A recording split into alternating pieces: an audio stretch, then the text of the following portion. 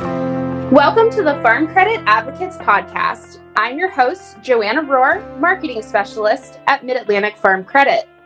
Today's guest is Darlene Livingston, Executive Director with Pennsylvania FarmLink. She is responsible for the daily management of the nonprofit organization, where they have reached over 1,000 participants with hands-on farm succession workshops. She serves as an expert in farm transition planning resources and is a certified succession coordinator with the International Farm Transition Network. Darlene isn't a stranger to Pennsylvania agriculture. She also is a fourth-generation family farm partner at Mahoning Creek Farm, where they operate a diversified livestock and crop farm in Indiana County. One of their goals is to include the fifth generation in the future of their family farm. I'm pleased to welcome Darlene to the podcast. Hi, Darlene. Hi, Joanna. Glad to be here. Yeah, thanks for joining us. I wanted to start out just with an introductory question to ask you about your personal and your professional connection to agriculture. Sure. As you said, I was born and raised on a livestock and crops farm. I worked beside my parents and grandparents on that farm. I graduated from Penn State with a degree in horticulture that I'm still waiting to use more of it. My husband, Bob, and our children and I spent 20 years on South Branch Angus Farms in York County, where my husband managed the farm.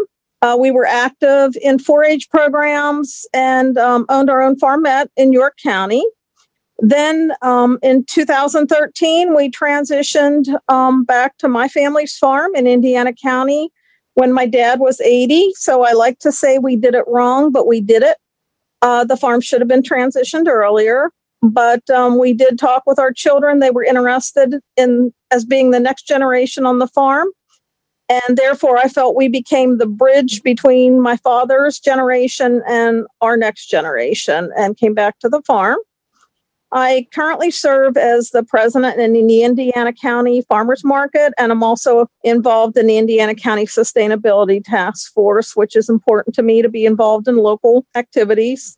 I began working for FarmLink in 2009 and quickly became involved in succession and transition planning work as I realized how important that was to all farms, not only those in Pennsylvania, but that's where our next generation gets an opportunity to farm at, is when the farmlands are transitioned and provide that opportunity, whether they're family members or outside the family. That's where our opportunities come from. And I've been active in the International Farm Transition Network. We had held 2 farm succession coordinator trainings in Pennsylvania. I coordinated those. And I currently serve on the board of directors. And through this process, I've been able to work side by side with ag professionals from across the United States and learn from them about farm transition techniques. So I've had great opportunity to work with ag.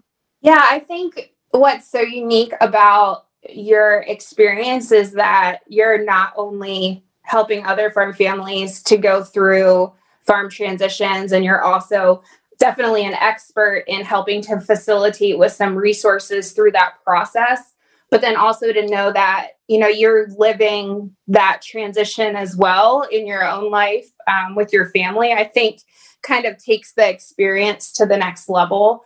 It makes it more real and more authentic. And I know I've had the privilege of meeting your children through 4-H and various events and experiences in the agricultural industry over the years. And it's definitely neat to see how your family operation has evolved, because it's definitely been a journey like you were sharing with us earlier. For those listening who aren't familiar with Pennsylvania FarmLink, could you help define the role the organization plays in supporting the transition of farm operations from one generation to the next? Sure. I always feel that we have 3 facets that we work within. And the first one is farm transition, education, and facilitation. We carry out educational programs, utilizing high-quality ag professionals, sharing their expertise. And we also facilitate individual farm family meetings if families need that, or direct them to the correct professionals to assist them. One of our other areas is the database we have of entering farmers seeking land and also landowners seeking to lease or sell their farmland. And those opportunities are there, and we work to connect the people. And I will say, for beginning farmers, one of the biggest challenges in the database is if they're willing to move or relocate, because many times there may be an opportunity, but it might not be right where they're currently at. So that makes a difference. It just depends where the people are at. And then also consulting. We often find ourselves talking to someone about next steps if they are a beginning farmer or those looking to get into farming. We often get calls from people like that. And also some senior generation farmers. And what we try to do is discern where they're at now and then give them the appropriate next steps and direct them to organizations or resources that can help them in their journey. It's neat that you're talking about helping to make connections, especially it could be connections with particular resources for your farm transition and succession planning, or it could be bridging the gap with, hey, this is a really great industry expert that could help you from a technical standpoint to make that transition. And also just from the facilitation standpoint. When I think about my experience with farm families, a lot of times emotion is a big component to a farm family. And sometimes emotion and the transfer of business plans or business decisions can be sometimes really difficult to go through. So I can see why it's so important to have that kind of third-party perspective of bringing not only connection of resources, but also that expertise to kind of just help that process move along. So how many farm transition opportunities do you think Pennsylvania FarmLink has helped transfer in the lifetime of the program? Ones that I can count, I would say there are about 20. Now, those that would have developed a succession plan. The others, I would say we have had about 1,200 people now through our succession workshops. And I'm sure just from speaking to them on, outside of meetings, that many of those have moved forward on their own and with other ag professionals. And that's great. Our goal is just to see the plans take place, whether we're helping them with them or whether we're, are the conductor that started the process and then they move forward on their own. I think that's a good point to bring up because everybody navigates farm succession planning a little bit differently, and every operation is its unique, opportunity to transition from one generation to the next. Every family is different. So there's different dynamics that play into those spaces. And so there's a variety of resources, like you said, that folks can look for. And it is very helpful to help make some of those connections from a resource standpoint. Over your time working in the program, what has been the biggest lesson you've taken away from your experience assisting as a farm transition facilitator? I'm just thinking, what do you wish farmers would be considering during that beginning stage process of farm transitioning? I think the one thing that I would like everyone to keep in mind, and I think it's important to keep in mind, is you cannot start too early, but you can start too late. The next generation cannot wait until you are ready normally to transition. Most farmers, when they're ready to transition, the current generation on the farm is, I want to say, when they can't move anymore. It really happened to us when they can no longer do it on their own. Then they're ready to start talking transition. But that's not good for the next generation. That's not an appropriate timing. The next generation needs to be working on this ahead of that.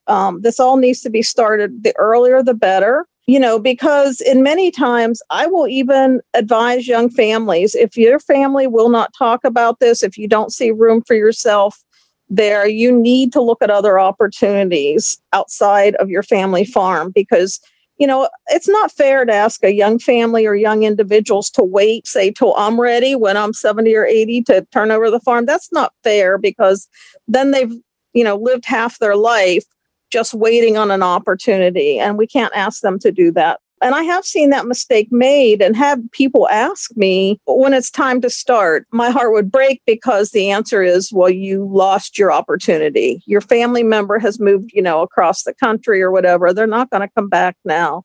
They were here to do that and they didn't see the opportunity. So that's it's a tough thing for the, operating generation to do, but it's very important to start early. It is. And I think sometimes, the older generation sometimes might not always see the perspective of the younger generation and vice versa. So it's one of those conversations that, I think evolves with time, but I tend to agree with you. It's a tough conversation sometimes to have, but, when young people in agriculture see opportunity, it's important that they're able to capitalize on that experience and move forward with some of their goals.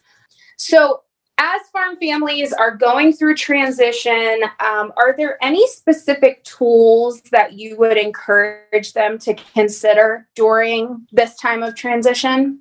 Yeah, as far as tools, I guess I often we actually have a workbook called Planning the Future of Your Farm. It's available on our website and we have hard copies. But what I found is that I found that to be a good tool because farmers use it. There's worksheets in it for families to work through together. And it often can help lead the conversation. And also Farm Family Communications, we have a workbook is also online. There's various quizzes in there that I've found very useful. We've used them in our own family and proved them to me to be of benefit. And also the other item I think tool that is so important is qualified ag professionals to assist them in their transition. Whoever they are, that each farm will have a different set of people. As you mentioned, each farm transition is different and is its own unique entity, but make sure you have your qualified ag professionals who understand agriculture. That I think is one of the key takeaways, as we are building networks around farm families and seeing those resource networks be created, it is really important to keep in the back of your mind when you are a farmer to reach out to people that have specific agricultural experience, because that becomes very useful, whether it's from a legal standpoint or an accounting standpoint or a finance standpoint.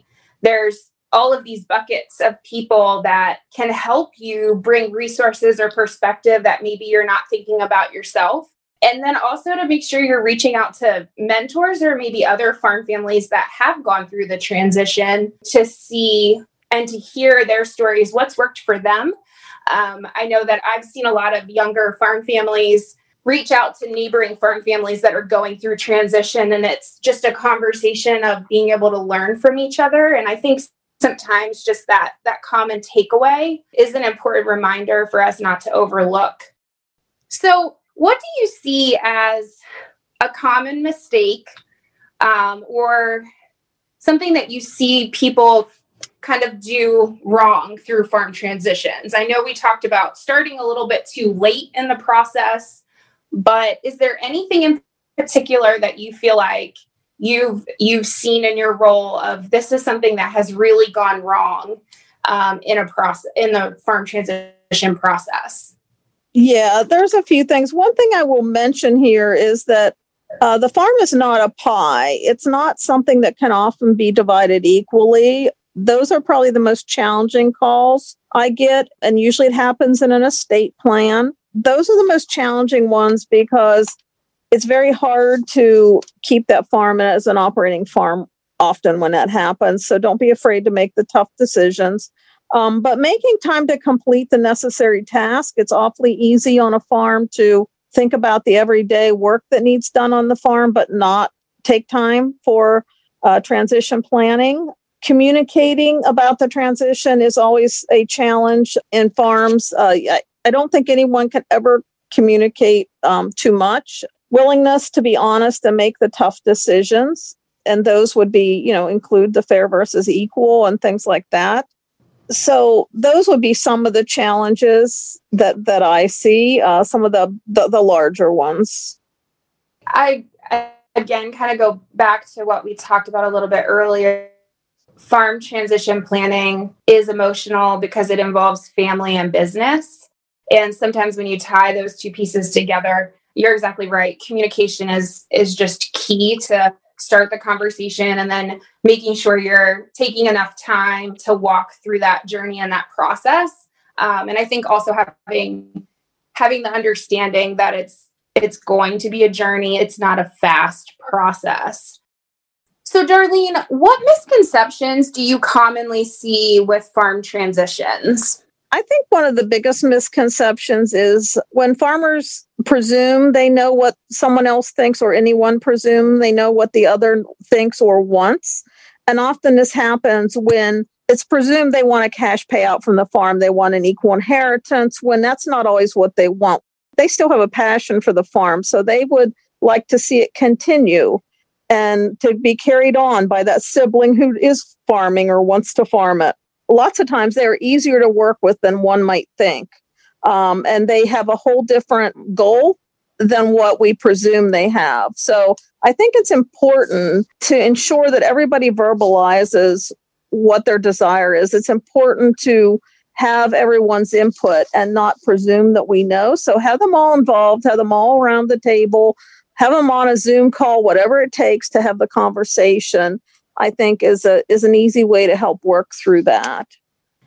Taking your advice from common mistakes of not having the conversation, not asking the right questions, but then also, if you assume that you think someone wants X, Y, and Z to happen with the farm transition, it is important to just kind of bring that all together and remind yourself this is an opportunity to have a conversation, to talk about the future of the farm, what it means for the family, what it means for the business. Commonly I find that farm families are incredibly connected to the land. There is an emotional connection to that space. There's great memories, most likely, of growing up on your family farm operation. So I think those are really great suggestions for our listeners to remember. So I want to kind of shift gears a little bit and talk about something that we commonly hear a lot about with the younger generation wanting to get into farming. And that's the topic of land accessibility. That's a big challenge for beginning farmers. So I know we briefly talked about in the introduction the tools that Pennsylvania FarmLink offers to help identify land accessibility in the state of Pennsylvania. And I was just wondering if you could emphasize a little bit more about your online farm listing database and just bring our listeners up to speed on those resources. Sure. We have an online database, and anyone who wants to enter is welcome to enter that database. There is a one-time fee for doing that. We also provide other opportunities too, that they can have a one-time listing on Facebook or something like that without being a member of the database to look for opportunities. So there's a couple ways that we try to help them. And that when they're a member of the database, it is listed online. It's listed through a number. So you have a reference number that people can peruse the database online and seek to learn more about you by contacting us, and we will make the connection. But it is a confidential connection to ensure everybody's privacy and to, prevent issues. But it's a great opportunity for beginning farmers who are seeking land to have their information out there and look to find an opportunity, because we have landowners who look at our database. They may have land available or thinking what they're going to do with their land, and we'll search our database and look to some of the beginning farmers listed there as potential matches for them. And we will seek to provide that information to the landowner. It'll be a cover letter or a business plan, whichever the beginning farmer has, about what they would like to do in regards to their farming operation that they're looking to have land for. And then that starts the conversation between them and a potential landowner. One other thing I would like to say, though, for entering farmers, beginning farmers, one thing of most important is their financial stability. They need to take that seriously and think about that as they're planning for their future, minimizing their debt and trying to have some savings there to help them with assets they'll need to purchase, whether it's equipment or whatever, as they obtain land. They do need to have that financial stability to make that move. I know there's also lots of programs. Farm Credit has programs to help them as well, but that's often one of the stumbling blocks, I think, for beginning farmers. And they also probably should recognize, too, that about 70% of today's farmers also have an off-farm job that assists them financially and helps them with some of the benefits, such as health insurance and so on. But those are, we do have that database, but that's just another little pointer that's important. And one other thing I did want to mention, I ask our next generation, so our beginning farmers in our family, what their advice for next generation farmers would be before I got on this podcast today. And I want to share those. One was to over communicate with the operating farmers. The other one was to find their own role within the operation. Another one was try to think about the perspective of the other generation you're communicating with, which I think is always important. And my other next gen farmer, he's a little on the funnier side. He sent some funny comments, but I translate those to say that essentially the senior gen may not understand all the hip lingo or the hashtags and all that. But we all have to remember that's what the next gen brings to the table, or it is a learning opportunity for the senior gen too. But we all need to remember that each generation has assets that they're bringing to the table, and whether they're looking for land, what they're bringing to me, if I have land and land opportunity available, I need to be open to that. What a good reminder to, reach out to both the senior generation and the junior generation to get some perspective. I love that advice from the senior generation, and to stay enhanced with your communication skills and help define your role and what that's going to look like for the future, and to try to understand that there is perspective for both parties, as you're going through that transition. That's a great reminder. But then also to think about it from, the junior generation, there's so many things that you have to think about when you get started, and there's a lot of steps to go through. A good reminder to keep your business plan in the back of your mind and make sure you're working on that, or taking a finance course to brush up on your financial skills, or just helping to surround yourself with a network of other young farmers that are going through the process as well. I always find it helpful to learn through my peers. I think remind people in the agricultural community as well that that's just such a wealth of knowledge, and to start those conversations and to create those learning experiences. So with that, there's so many farm transitions that will happen. And I'm just curious if, Darlene, you have one piece of advice in particular that you would want to pass along to those farm families. I think the one piece of advice I would pass on, which probably leads into a little bit more explanation, but that would be not to meet at the kitchen table. That's one thing I learned early on. It seems a little bit odd. It seems a little bit, like, what's the big deal? But what happens when a farm family meets at the kitchen table is everyone takes on their family roles. When you go to sit down there, dad sits at his place, mom sits at hers, and the kids all follow in line at their normal positions. And therefore, you're setting up that family dynamic. And what you need to remember when you're working with the farm transition or any type of farm meeting with family members is you want to be in a business mindset. You want to have that business hat on, not the family setting hat. So it's important to meet somewhere else other than the kitchen table. And I would challenge our ag professionals to do the same when they go in and meet with someone, to sit at a different place. Or if they find out where dad's seat is, then sit in it yourself. But anyhow, change it up. Even if it's a table made out of sawhorses and a sheet of plywood in a machine shop or something on the farm. In normal times, churches or extension offices or local coffee shops and other organizations allow farm families to meet there. I know we're in unprecedented times right now, so might have to think creatively. You may need to meet in the living room or somewhere, but if you do and dad has a special chair, do him a favor and sit in it for him. What you're doing is you're setting up that business mindset again. It's just taking some of the family setting out of it, some of the family dynamic out of it in a subconscious way, and setting that into a business aspect. And that is very important. And right now, even with, like I said before, use video conferencing to include those other family members that are outside of the area. They can be, joined in from anywhere. These things will help you make the business decisions, which helps to set aside the emotional ones. And it's really very important that you're making business decisions, that you're interacting as business partners, not as father and son or father and daughter. But it's very important to be interacting on a professional basis with those family members that you may have raised them, but it's important to treat them as equals in the family business now. It's just a small thing, but yet it's a huge thing when you look at that perspective.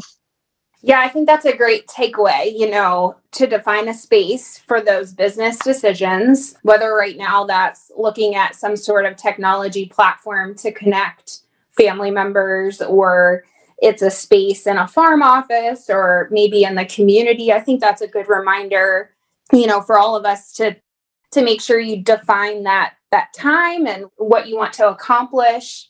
And in terms of your business objectives when you're sitting down to have those conversations. That's a great piece of advice. So before we sign off today, I just want to wrap up with a final question. What do you advocate for in agriculture? Well, I have, in case you can't tell, I have a passion for farm transition and succession. I really do have a passion to see farms move to the next generation and play a role in that positive impact, because I see that it's the future of farming, which also impacts the rural economy of Pennsylvania and across the nation. I also have a passion in my local area. I believe we were brought back here for a reason, and that is to see agriculture move forward here. To me, that includes educating our local consumers and public officials about ag and its needs, and also developing more markets in Western PA in our rural area, trying to advocate for that and more ag businesses moving into the region, and providing some of the opportunities that are available in some of the other regions of Pennsylvania that we're a little further behind here. And just seeing agriculture move forward here would be a great thing to me, and something I hope that we can play a role in, and I can play a role in.